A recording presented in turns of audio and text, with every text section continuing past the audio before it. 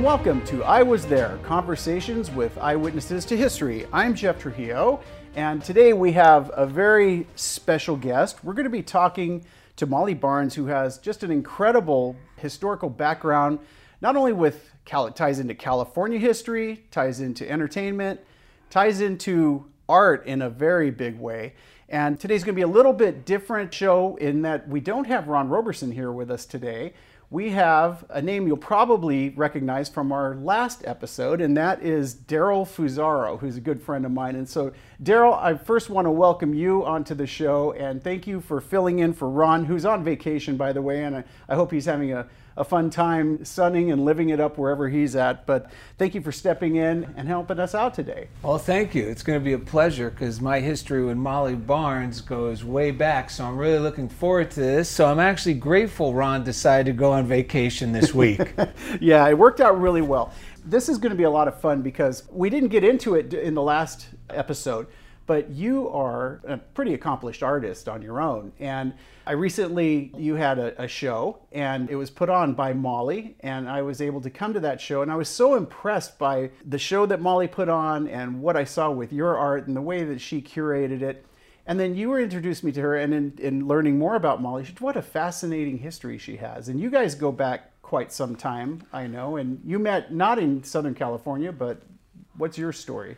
Well, we met in a miraculous way in New York City. I had an art studio then at 41 Union Square, and someone approached me, a wheeler and dealer. Her name was Lindsay. I can't remember the rest of the details, but anyway, we crossed paths, and she said, you know, there's a hotel in Midtown that hangs original artwork. And I have the curator's name, and I think it'd be advantageous for you to get in touch with this person. And it turned out to be Molly Barnes. How wonderful. And so I went over there, with my slides. Back then you had slides, nothing was digital, so it took a little bit more effort. But I went down there, I met Molly, and I think she tells the story even better than I do of how it all came about. But she, in a nutshell, gave me my first show in New York City almost 30 years ago in an incredible location. It was her gallery on the corner of 47th and Lexington, and it was a huge success. And then, serendipitously, once again, I moved out here, and we bumped into each other through mutual friends that I had no idea she was friends with. And I'm like, Molly? She's like, Daryl? And here we are today. And I'm just grateful to have known her all these years, and especially now with the current shows she put up of my most recent paintings titled Creative Recovery. That's amazing. It's amazing. Well, it is a great show and so well done. And without further ado, now that we've learned a little bit about you and how you met Molly, let's bring on Molly. So Molly, I want to thank you for allowing us to interview you today. And I'm so looking forward to learning more about your story and your history, as you've had a front row to really, some of the greats in the art world. And what a fascinating story you have. So thank you for joining us. Thank you. So Molly, before we get into your art background, Daryl had been telling me, and you shared a little with me beforehand, your family history is just as fascinating as your art history. And so if you don't mind, tell me a little bit about, first, I guess it was your grandfather's brother, you said, that ties into California history. Is that right? What's it was my grandmother. My grandfather was a shipbuilder. Moore Drydock was the name of his shipbuilding company in Oakland, and he built ships, and he always put happy faces on them. And then they had very elaborate goodbyes, where they would screw the bottle, they would hurt the bottle, and it was a big deal. And all the pictures, there's so many books about him. But he married my grandmother, and they had 3 children, and they just, they had a wonderful time. And my grandmother's brother was Sonny Jim Rolfe, who was the governor of California for 31 years, and also he was the mayor of San Francisco. Amazing. And he died, and now I found this guy named Ed, and he has just played my grandfather in a movie. And it's just wonderful. He sent me so much stuff, so much information. That's amazing. Yeah. So going back, first of all, why did he put happy faces on the ships? I guess because he was a positive person.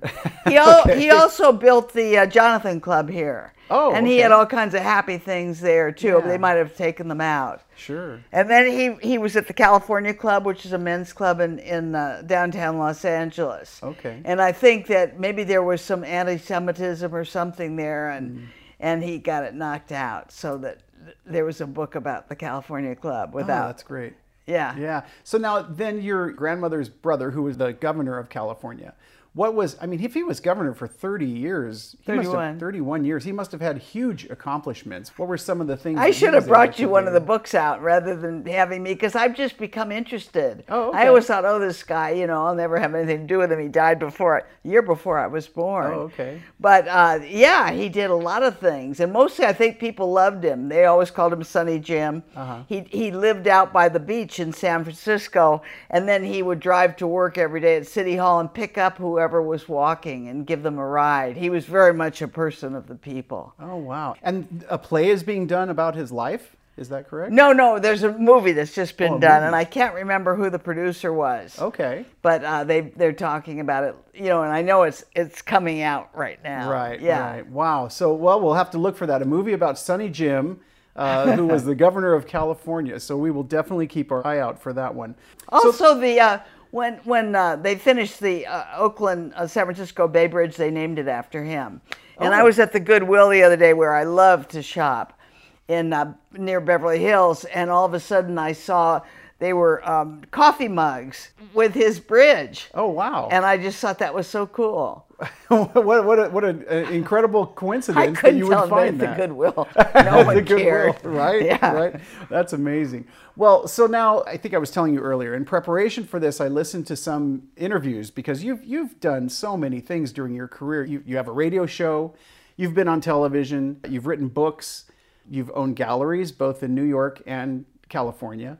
You've done it all, and you've done it on a lot of different mediums, which is really incredible. And so going back, though, let's go to the beginning. How did you become introduced to art, and how did that become an interest of yours? My dad was an executive at Paramount. He was in charge of the story department. He worked for Hal Wallace before that. He had been a Rhodes Scholar from Texas, grew up without a father, and was obsessed with work. He was very smart.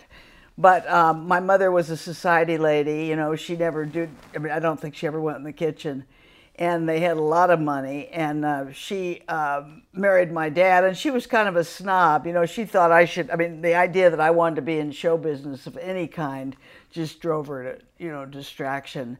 And she wanted me to go be in the junior league, or probably, she didn't like nuns, but she would have liked it if I was just, there. And I wanted to have fun. Yeah. And I was always kind of a wild kid, and I think, I talked to a therapist in New York, and he said, that's why she didn't like you, because your dad liked you so much. Because she didn't, she wanted to control everything. And so it was hard for her to let go of the reins. And I thought, to get away from her, she would never have let me have my own apartment or anything in Los Angeles after college. So I thought, I'll go to New York and I'll find somebody to help me there, and then I'll get back on top, the way I was in college and high school. Uh-huh. And so I got on the plane to go, and I had a setup with Fannie Holzman, who was a leading theatrical lawyer. George Bernard Shaw was one of her clients. Wow. And I asked if I could stay at her house on Madison and 64th until I found my own place. And so I got on the plane, and there was this really good-looking guy sitting next to me, and he was older, and I found out, in the 6 hours of talking to him, that he had been married a lot of times. And I thought, I'll marry this guy. It's not going to be hard to get him if he's had all these wives. And so when I got to Fannie's house, and I flirted with him, and I was still a virgin. And when I got to Fannie's, I said, I fell in love with a man on the plane that I think I may marry. And she said, who was that? I said, well, he's the head of CBS Radio. And she said, what's his name? I said, Howard Barnes. She said, we'll get him for you. And she did. Wow. She just started inviting him to everything, Wow. The George Bernard Shaw concerts, everything. And I got him really fast. But the problem was he was mean. And he used to take out his aggressions on me. Oh. He was very popular with Bill Paley, but some of the others didn't like him that much. And he was extremely attractive.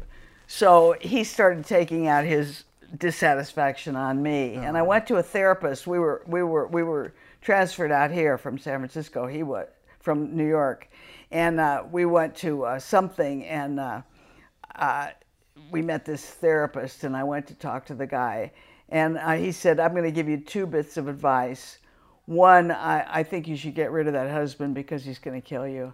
And 2, you're going to lose yourself if you don't get rid of this guy." But it was just so cool because the guy really straightened me out. Sure. So I did. I went to a good lawyer and got rid of him. Well, thank goodness. But having grown up in the entertainment world and then being married to somebody in the entertainment world, what was that like? I mean, you kind of walked amongst Hollywood and New York celebrity. Like my dad's friends loved me. I was young and they wanted to put me in various things, and I auditioned for Otto Preminger, a number of people, and he offered me a part in that Rosemary Clooney Bing Crosby book, White Christmas. And I just remember my mother was so against anything like that I sort of lowered I didn't really try because I was afraid, and that's what I thought, if I could get away from her and get away from Los Angeles, that I'd have a better chance of making my own life. Mm-hmm. And then when I got this great guy from CBS who wasn't, that it would help me too, to have somebody with a little power. Yeah. And then I got a job in summer stock, and Fannie Holzman's brother, David Holzman, owned all the summer stock companies on the Cape. So I got my picture in Life magazine and everything. They were really, it was so much fun. And I got to know all the showbiz people in New York through that connection. How fun. What was that like? Oh, fascinating. I mean, it was just fascinating. And that we all had so much fun. And then I really wanted to get and then he bought me a place in East Hampton from Barney Rossett. Do you remember Barney Rossett? Grove Press, Evergreen Review. And he was married to Joan Mitchell, a famous artist. Yes. And we bought a house from them. It had been an old barn, and Barney had it moved to a little place he was developing in East Hampton, and then we, moved in, and that's where I got fascinated by the artists. And Barney wanted to make a place for me and for where it would be like a little museum in the middle of East Hampton. Now, what's his name's doing it, and it's great, but he wanted me to have the opportunity to get to know all these artists. Right. So I got to know them all at parties, and they were all famous. I have a picture in the other room of all the artists. And the one I really wanted to meet was Bill de Kooning, Willem de Kooning.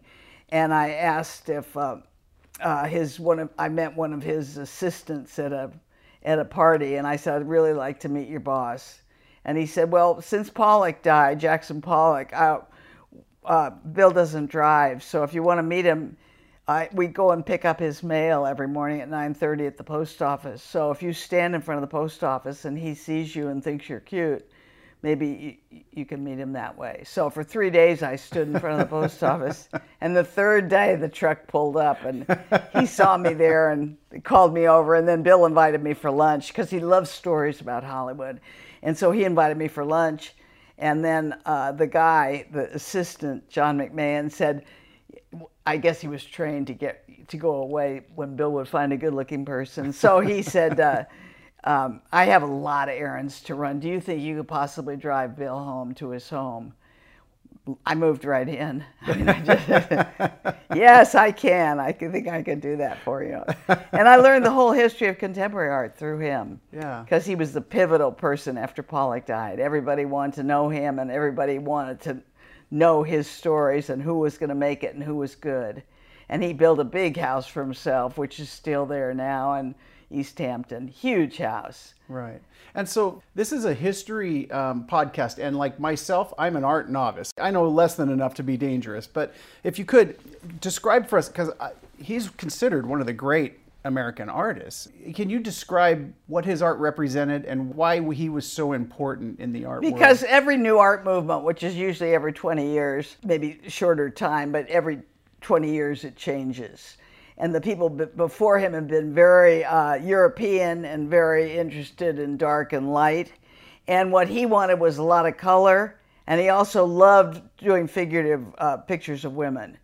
he did a lot of women at the beach and a lot of women fishing, and he sort of abstracted it so it fit in with what he was after, which was a historic abstraction.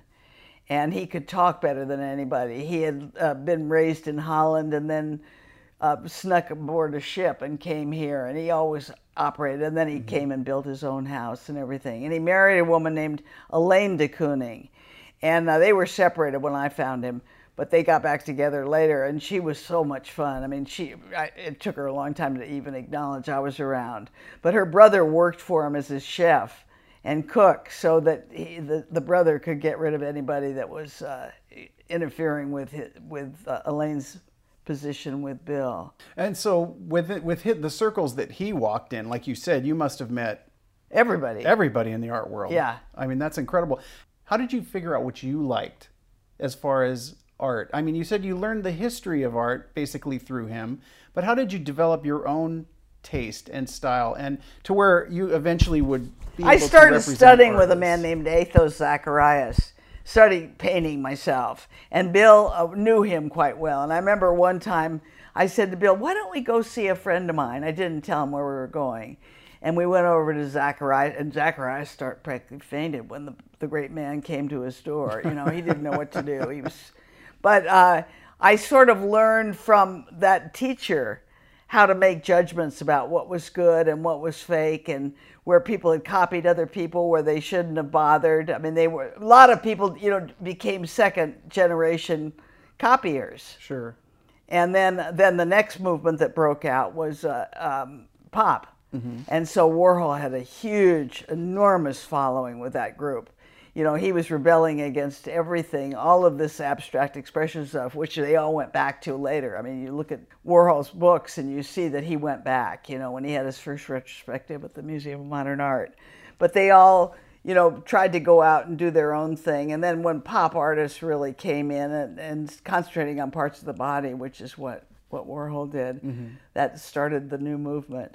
You know, obsession with body and realism. Right. And so you weren't classically educated in school about art. You were learning from the artists themselves. Oh yeah, Larry Rivers was another one. He wasn't quite a pop artist, but he was a realist, but he was a big leader because he had he had a wonderful personality. Sure. So back in those days, you were meeting artists who were established. And totally. And you were meeting artists who were beginning. How did you know? I didn't bother. You didn't bother? No. I mean, if you liked somebody, you'd pay attention to them. Even today, you know, people call me. We have a friend that should, you know, oh yeah, oh good, it'll be such a joy to meet them. But you know, you want to get with the people that can help you up the ladder. Uh-huh. So that's sort of superficial the way you. If they're very good looking, you pay attention to them, and you also pay attention to them if they have some things to say. But mostly, you are going after the people with the big names, uh-huh. or the people that were seductive. And so is it more about, when you're meeting somebody, I guess it's more about personality, looks, or art? Oh, totally art. So it always goes back to the art. Oh yeah, and they can draw you in by a few sentences where you know they have something you can learn from. And you know, that's what you do at Bill's. Like if there were people there, you could see almost in a second how he was treating them, and then you'd sort of step in to take over or to listen. Okay. Because there's a place called Miller's, and it was where we all had our breakfasts every day out there, and you'd ride your bike. Bill always rode his bike, or we'd go there to have breakfast. And then they didn't have, Jackson would buy his stuff there. And so they started, but they didn't have the money, or somebody didn't have the money, and they couldn't sell Jackson, but they finally, you know, made a trade. And so for years in the Miller pharmacy and restaurant, which is still indoor, outdoor, and we still go there, they would, you know, all take advantage of the artists. If they needed booze, they'd trade them for something. So and so the artists, when they come together, Daryl, can you imagine kind of being in a location with all these names? And from what the artists I know, they're a little competitive. And so, you know, when the artists are coming together, and are they inspiring each other? Are they competing against each other? What's the environment Robert Motherwell like? had a church that became his home. and it was an old church that had been moved there, and he made it into a home. And I was invited there to a party that he was having, and he was married to, so many of the really good art women. And so when I went, Bill de Kooning was there, and I could see he was the most powerful person. This is before I met him, that he was the most powerful person in the room, because everybody was trying to get near him at the fireplace, and he was short, so you just see this crowd around him. And finally I went over, and he looked down, and he said, "Nice legs," and then sort of let me go, but I felt, oh God, I got enough. And then I watched him as he left with his little entourage, and he said something to me again. I thought, we'll definitely meet again. But everybody wanted to be close to him because he knew how to get rid of people, and he knew what to do. And so the others who were fighting over position would kind of line up behind him because he would sanction where they were in the art world. And it was really based on talent. Interesting. Yeah, it wasn't based on personality. And then I went once to a thing where they were making an American flag out of all of the top artists did parts of the American flag, and that was fabulous. And they were each doing their little square, and Bill was there, and I remember watching that and thinking these people are all playing to him. And Daryl, you're nodding. Are you familiar with that show or with that? I'm not familiar with that show, but I'm familiar with a lot of those flags that came out. I'm assuming came out of that show. Yeah, there's a lot of that was like a big. Who did all? Jasper Johns did the flag. Who else? Reichenberg. Yes. That's weren't they roommates? The two. Yeah, they were. They were lovers. And then Leo Castelli worked had Ivan Karp working there, and Ivan found one of them and made a studio visit to see Rauschenberg. And Rauschenberg said, "There's a guy upstairs on the third." They had this old bank they'd taken over in Soho, and he said, "There's somebody upstairs. I think you should see." It was John's. Oh wow! And so he went up there with some of the other people, and they saw that what was happening then, that Jasper was introducing subject matter back into the work. Everybody was painting this totally abstract stuff, and he was putting numbers in and sayings. And even today that's been copied, like what Ed Ruscha, the artist, does today, is all those cliches he sticks in the painting in front of a band of color. And so how did you come to get your first gallery then? Because you kind of transitioned into going into business, I had to come back here. By that time, that husband had moved back here, and my parents were here and everything. And so I decided I'd come back here and the winter and live. And I started really going to the galleries. And then one day in the LA Times, I saw an ad. It said they needed somebody to work in the gallery.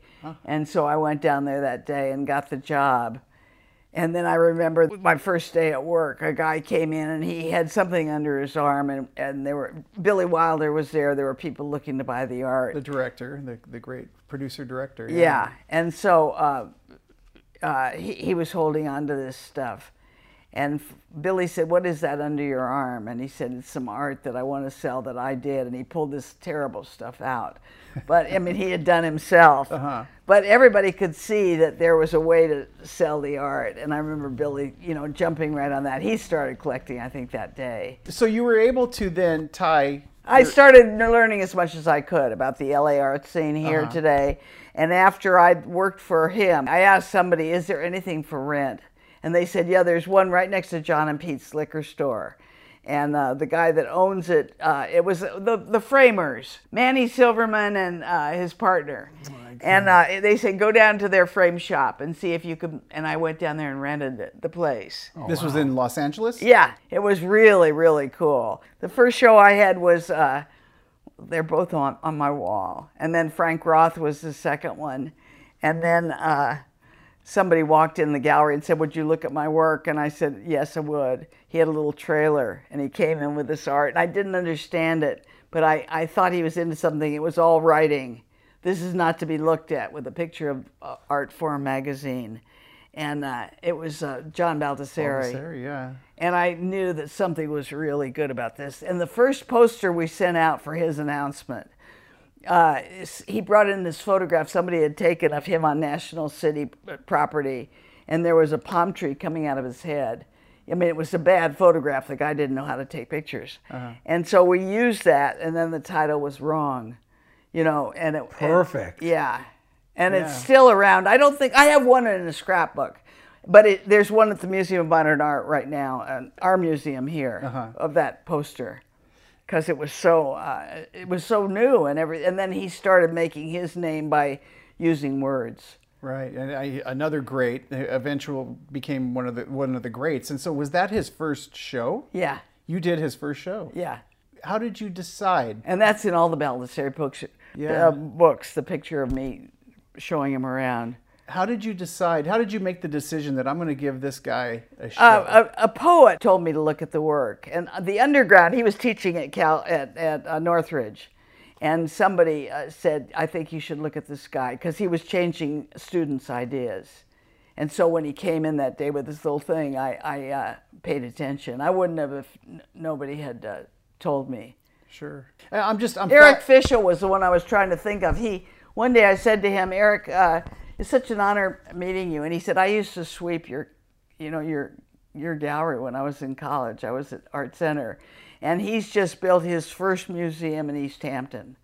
Oh, wow. Yeah, and it's amazing. Wow. And so you knew these guys right from the beginning. Yeah. Then. That's amazing. For you to have the intuition and foresight to know these artists that have something to say and something to show. Yeah. And then to give them that opportunity. But what happens with those people before the thing where you said, didn't they start fighting? You'd ask them, who are your 5 favorite artists? Leave yourself out. And they would give you 5 names, and they always coincided. Everybody in that group knew who was going to make it. Everybody knew who they should pay attention to. So there was a real cadre of people who believed in certain people. That changed, and then you talked about the infighting that came later. But superior ones were head and shoulders above the ones that, you know, were putting them down. Yeah. Now, as a gallery owner, you said that, for instance, you had Billy Wilder, and as a gallery owner, you have to find clientele and collectors. So you kind of have to massage the artists, but then you also have to massage the collectors. I don't think you massage artists. You do in person, and you sleep with them, or you do this and that, but you don't. The way you massage collectors is very different. And the one that we all went to was Robert Rowan. And he was the head of the Pasadena Museum. And he lived in Pasadena, he had a great deal of money, came from a big moneyed family. And I just knew instinctively to kiss up to that family. So I started dating his brother, Lou Rowan. And Lou Rowan liked me, and I just didn't let go. And we were all invited to go to New York. There's a picture of it right up there with Buzz Aldrin right behind you. Dick Van Dyke, Buzz Aldrin. Dana Andrews. Yes. Wow. And so we were all invited to go to New York, and that guy, Lou Rowan, took me. And so I just knew how to get close to people like that. I didn't care so much about what they looked like or anything. I just wanted to get near some powerful people. Yeah. And so really the entertainment world and the art world kind of shadow each other, don't they then? I don't know. That's too soon to say. Right now they are. Like, who's everybody's hiring now? What's the guy with the Italian name? Leonardo DiCaprio. Yeah, DiCaprio. Everybody now wants him in their wants him in their circle.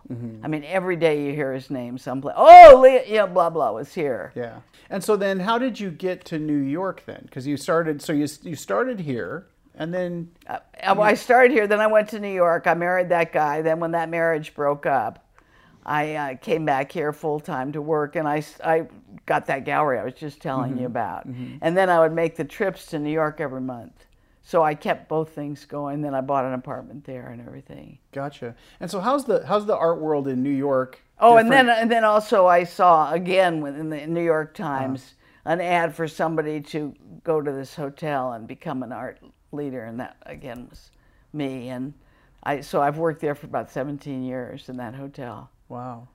And you were saying you still have it there, right? Yeah. And that's where he had his show. That's where you met Daryl, and you guys did your show. What was that show like? What was that experience like, Daryl?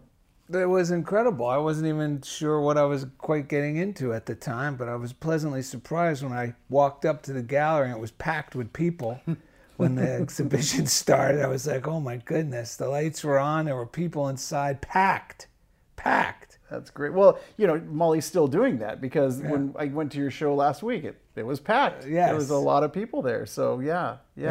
How do you guys see the art world in New York? Is it different than the art world in Los Angeles? 100% different. What's the difference? Energy Energy. and sophistication. People here, it takes them years to make a decision on the art, and then they have to go through it all. And there's really no, Frank Pearls was the leader and had a certain point of view, but there was nothing like New York with Costelli. You had to be near Costelli to get attention. Yeah, he was, on downtown, and yeah. So you had clientele in New York. You were saying they make their decisions faster. Oh my God, yes. Yeah. Why do you think that happens? Because the transportation is much easier there to get around, and everybody's really interested in the art. Here, people are still, I don't know if they, I don't know. Yeah. How are the artists different on the East Coast versus the West Moving Coast? much faster and with less emotion. People just make decisions fast where they want to be aligned in New York. The museums play along with them and support them in their desire for a show or a retrospective. And here it hasn't come to fruition like that. Molly, I think it's fascinating how, although out here, this is the thing, maybe you can correct me if I'm wrong, but I think it's advantageous for people like yourself, especially you as an art dealer in Los Angeles, because the people out here seem to need help and for choosing the artwork in their homes, and they rely on people like you to help them. Like you have a story about Norman Lear, Steve Martin. Why don't you share your Norman Lear, how you connected with him and put together his collection? Norman Lear, somebody came to me, Dick Dorso, he owned a men's fashion store in Beverly Hills, and he had been the producer of the Doris Day show. He was a ladies' man. And he came to me one day, he hung out, and his daughter was working for me. And he came to me one day, he said, Norman Lear would like to meet you, and maybe you could give him some help. He wants to do a TV series on somebody like Tony Berlant, who was an artist here. And he'd like to really talk about how couples have problems in love affairs when they're artists, because they don't have the rules like marriage and all that. They don't know how to do it. And so could you take Norman out or spend 20 minutes with him one day? So I went to his studio. He had that Audrey, what was the cowboy actor? Gene Autry? Gene Autry. He had that place on Hollywood Boulevard next to the bowling alley. And so I went there and I was introduced to him, and he had this big, big office. And then I burst out crying, and he came around, put his arm around me. He said, you could have longer than 20 minutes. So, because he wanted me in and out. He had 7 shows on the air then. And, I didn't think I cried to get that attention, but I did. And so he said, we'll go out every Thursday and buy art. And you'll take me to the places where you think I should buy.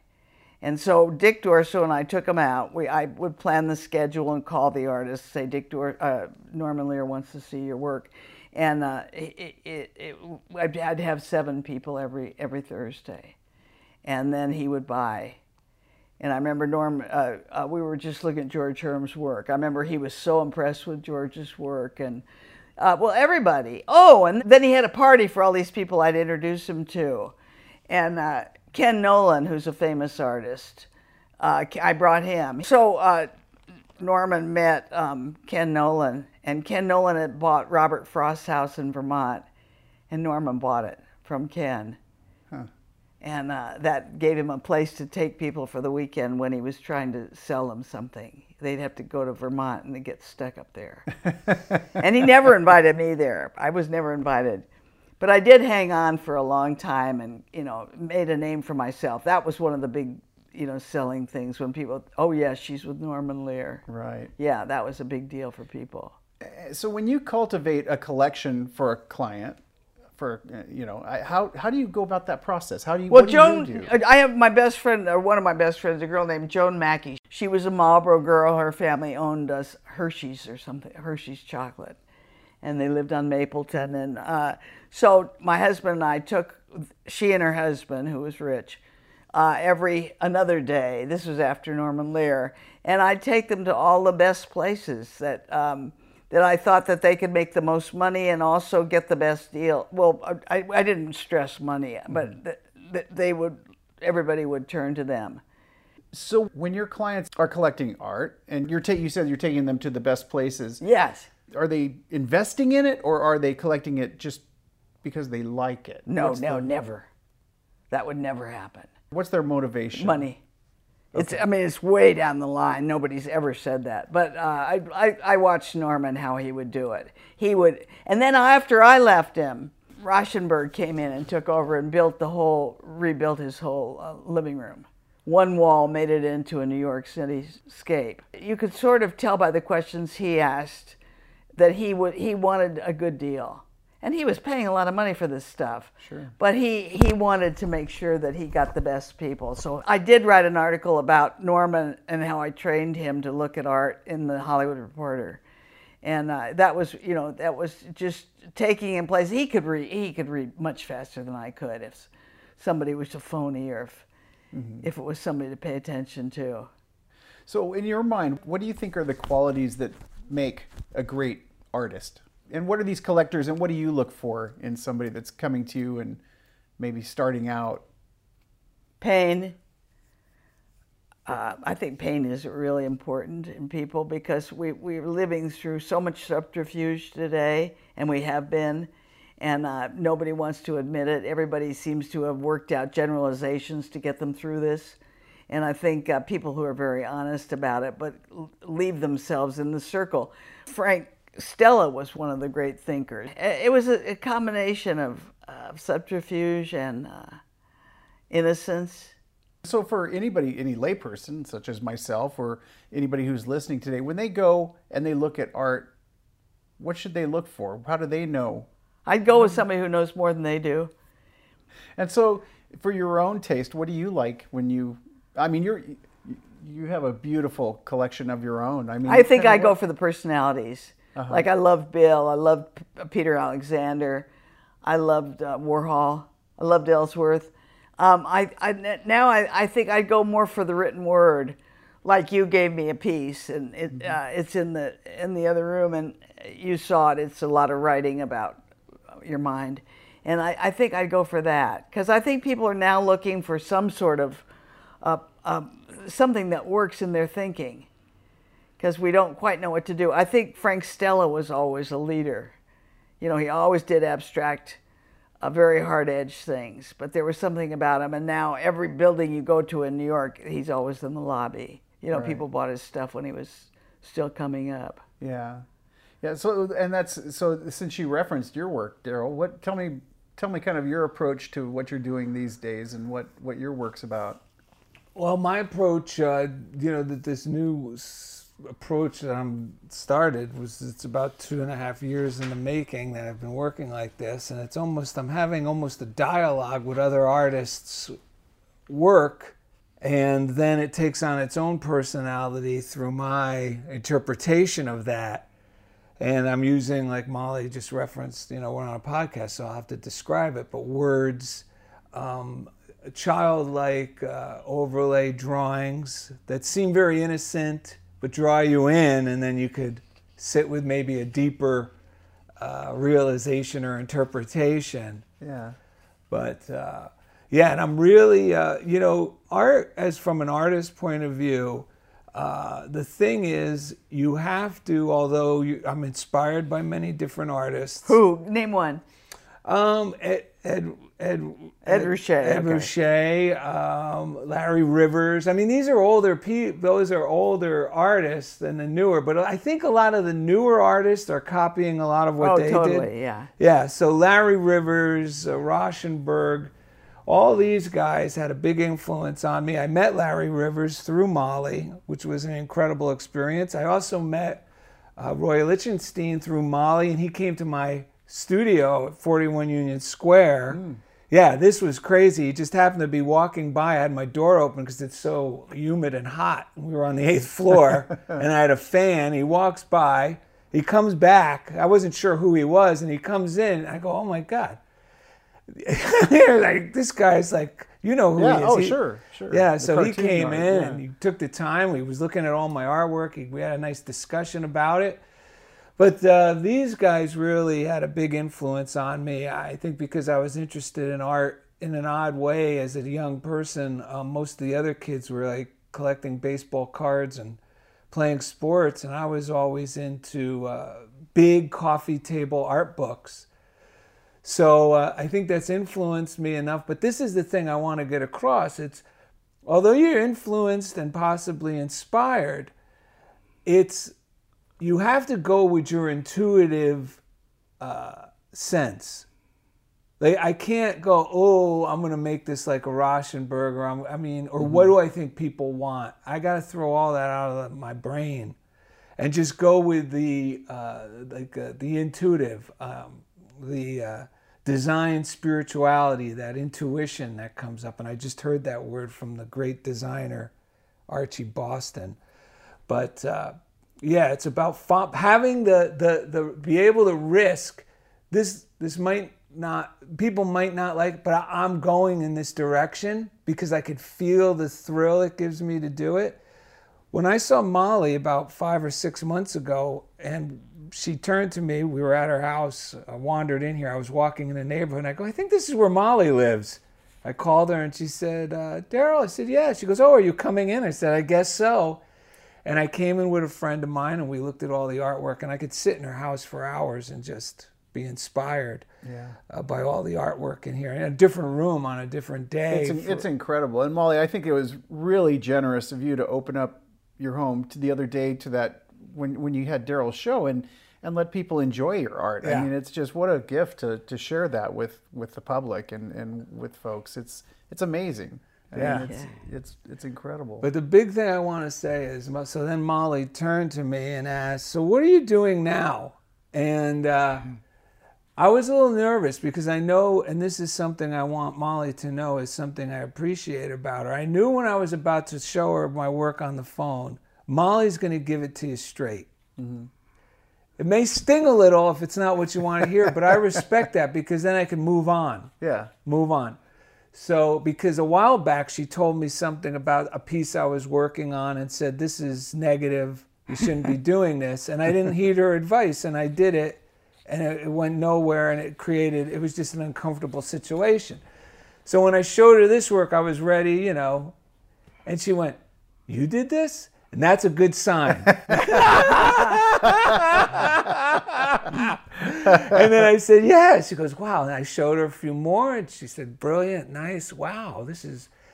So we made an arrangement for her to come see this work in person, and here we are today. I'm forever grateful. I mean, she's one of the blessings in my life to have crossed paths with her, not only for this show, but also, I just want to say, in New York City, Molly would conduct, which I think you may or may not still be doing, these brown bag lunches at the Roger Smith Hotel. What was it, twice a month? Yeah. Twice a month on a Friday. Fridays. And she'd invite, new artists or people. And I met Peggy Guggenheim's granddaughter at one of these. Wow. And they'd be these small, intimate get-togethers. There was a brown bag lunch included, just a brown bag lunch. And we'd sit, and she would have these icons of the art world come in to talk. I mean, that's where I met Larry Rivers, was at one of these talks. I mean, I'm literally sitting 10 feet away from Larry Rivers, and then afterwards it was like talking to someone you talk after, at a friendly dinner party. Right. And we're talking and exchanging ideas, and it was incredible. So I have that to thank her for. Many, many of those brown bag lunches. I met Mark Costavi through Molly. We would have these every once in a while. The owner of the hotel would throw a penthouse party Molly would be Molly and her entourage, which is, thank God I was invited. And a friend of mine, Hugo Bastidas, is another very well-known artist. So when you today. had these get-togethers, what was that like? I mean, were they just friendly? You're exchanging ideas? No, but we always had a guest speaker who spoke for half an hour, and I organized that. I'd say over time, that's it. But I'd get them up there. I'd get really good people. And it was the same kind of group that was here the other night that you were so impressed with. Yeah. People crowded in there, all talking art. Yeah. So you're educating people by bringing in artists and having people hear it right from their own mouths. Yeah, Betsy Baker, she was the editor of Art in America. Yeah. I mean, they were always top people. Yeah, people that you're sitting within 10 feet, 5 feet, listening to an icon in the art world, and then no one was pretentious. None of these people Molly invited, I think maybe because she doesn't like those type of people. I hate pretension, yeah.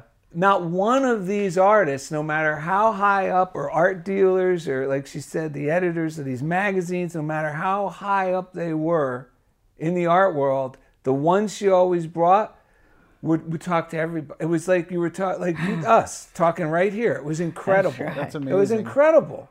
That's People amazing. still talk about those brown bag lunches. Wow. Yeah, so you've been a gift both to the artists, but also to the public and those that were able to attend and experience those my things. God, yes. That must give you a thrill to introduce. No, I haven't thought about it till tonight. No, thank you. It's But to be made my able day. but to be able to introduce folks like that and kind of connect dots and then share your love of art. Yeah. With But I kept myself out of it. I just run the machine or make sure people got water. Mm-hmm. And the engineers there at the hotel would run everything. No, it was fabulous. Yeah. How interesting. Yeah, that's another thing, Molly. She never made it about her. It was never like I didn't Molly's thing. It's amazing. That's what was incredible. Who is this lady? Yeah. Yeah. You know? Well, and you've been able to do it on both coasts. Yeah. Which is amazing. I heard in one of your interviews that you said that for an artist to make it big, they have to make a big splash. They have to do something dramatic. Exactly. That's what I've been trying to reach today. Yeah. What are some of the things you've seen artists do? Maybe if you could think of a couple of things you've seen. Not Larry Rivers, Frank Stella, the absolute abstraction with no brush strokes. The idea that somebody would get out there and just do something that looks so mechanical and not use any kind of emotion at all. That was one. Larry Rivers reworking all of the people he knew around him and giving them different heads or different bodies, but it was always the same cast of characters. de Kooning was always sexual. And so, like you were saying, Daryl, you don't want to copy anybody, but it has to come basically from within and develop something that's unique and it's going to make a splash, but it comes from inside you. Yeah, it's a risk. You could feel it's a risk. When it's right, I feel it's a risk. When it's not right, I feel like I'm just regurgitating something, which we all do when we're young. You know, we're young, we're influenced, and then we try, we make things that are copies, not really copies, but they are. I mean, I'm guilty. I was guilty of that for many years as a young artist, you know, thinking I was doing something new, but I was really just mimicking somebody else, like Wayne Thiebaud or whatever. I know that. But now it's just like, no, I'm going with this. It comes from like a higher place, you know, that you know, and the risk is, I don't know where this is going, but I feel compelled to do it without my mind going, well, what about, you know, maybe this won't work. Just, it's something, it comes from a higher place when you know it's right and it feels risky. That's the key thing. And you got to go with the risk. As you've curated so many different artists, I would imagine you don't have favorites, but they're all kind of like children, almost like exactly. You love them all equally, but for different reasons, I would think. Well, they represent different ideas. Yeah. And so, where do you think art is going today? What do you think? What do you think's next? Well, I think there'll be a slowdown now because of these extraordinarily high prices, and it'll go more. Yeah. It hasn't even started, I don't think. And then I don't know who the next artist will be, but now that you've given me a thought, I'll think about it all night and come up with something tomorrow, because that is what we have to know what's next. Yeah. And I think we're wrapping up. What do you want folks to know about you and what you've been able to do throughout your career, and maybe the connections you've been able to connect people with? What do you want people to know about you? Could you help me with this? Well, throughout this colorful life, it wasn't just always just about Molly getting into where she wanted to get, because as a direct result, she was also bringing people together that wouldn't normally have the opportunity or even the ability to network with without it being under the guise of it's a networking. She has not just been a part of it for her own sake. She's been very generous with not just her knowledge, but all her connections. She's never withheld anything from anybody. Everything that she has been privileged to come in contact with, or the people, or she never withholds any of it. Even if you hear her on the phone today talking about something or somebody, and she's talking to somebody else, she'll always say, oh, you have to meet this person, I'll give you their number. She's always been generous. She's never been a withholder. She's been extremely generous. And she also, we didn't even touch on the fact she's always been teaching. She actually had the gallery over at the West Los Angeles Community College for some time up until the COVID pandemic. She also taught, still I think has her class at Otis, right? Mm-hmm. Where she helps young artists learn about the art business and how to break into it and how to get started and where to even begin. When you're leaving school as a professional artist or have an interest in an artist, not just as a artist, but also just at this opening. At this opening, there was a young girl here who was interested in getting into the art world similar to Molly, into gallery management and understanding that whole world. She had the courage to, ask Molly if that'd be okay if she got together. Molly goes, oh, absolutely. I'd love to meet you. And this is just some young girl Molly's never met before. She's an incredible blessing to all of us. Yeah, really generous. I mean, Thank you. just really That's how generous, I'd sum Molly. up Molly Barnes. Generous. That's fantastic. I know we didn't touch upon it, but you've written books. I mean, Yeah. and so even your books teach, right? So you really are a teacher, and you really have been generous with your knowledge. The worst thing I think artists do is put themselves down. And you talk to artists right away, and I talk to a couple of them every day, and then they right away start putting them down. Well, you wouldn't really want to deal with me, but I love and they go into this crap, and I just say, no, please don't bother me. I don't have that much time. Tell me about you. What's going on with you? Get to your own heart. And I think what he just touched on, which I was very flattered by what he said, I feel that that's important, to stay close to your own feelings, and talk it out with a therapist or something in the church. Find somebody to help you get who you are, because it's a waste of time. And artists are constantly putting themselves down so they don't look like fools, but it's a waste of time. She helped me with that. Yeah. I would say something. She goes, don't ever say that again. I did it to you too. You did. Don't ever say that Yeah. again. That's negative. You did earlier today, and you know what? It's great advice. Yes. It really is. It's Yeah, you were putting that's yourself a- down. But that's a blessing to be Yes. told that you're worthy, and that you're Well, that's what I do and in my not- class, and not yeah. to do that to Yeah. folks. Yeah. Thank you. Yeah, no, thank you, Molly. This has been a fascinating conversation. It really has, and I really appreciate your honesty and your sharing with us and with our audience. And for those who are listening, I know we've batted around a lot of who's who names in the art world, and in researching you, I looked up and learned about a lot of artists that you had interviewed and come in contact with that I wasn't aware of beforehand. And I've really learned a lot through researching you. And I encourage our listeners to, as you hear these names, go back and look at some of these folks you've had an opportunity to work with and Thank you. and that you've shared with people. So thank you for this experience. It's been Thank wonderful. you. Great. That's great. So, Daryl, any parting words? Yes, for our listeners, Yes. if they really want to learn about artists, they could actually do exactly what you did and just Google Molly Barnes. Yes, yes. And watch her interviews and listen. You can find old radio shows Yes. she's hosted, and That's all right. that's available out there on the internet. That's right. And man, you'll get an interesting and incredible education into the art world by just enjoying a lot of what Molly Barnes has said and shared with us. Thank you. Yeah, no, that's fantastic. And so, well, I think that wraps it up for today. And again, Molly, thank you so much. Daryl, thank you for stepping in for Ron. And for our listeners, you can please reach out to us. If you like what you heard, give us a 5-star rating. And please find us on Facebook. Just search. How do we find you? Well, you find us at I Was There. And so if you look up the I Was There podcast, we're on Facebook.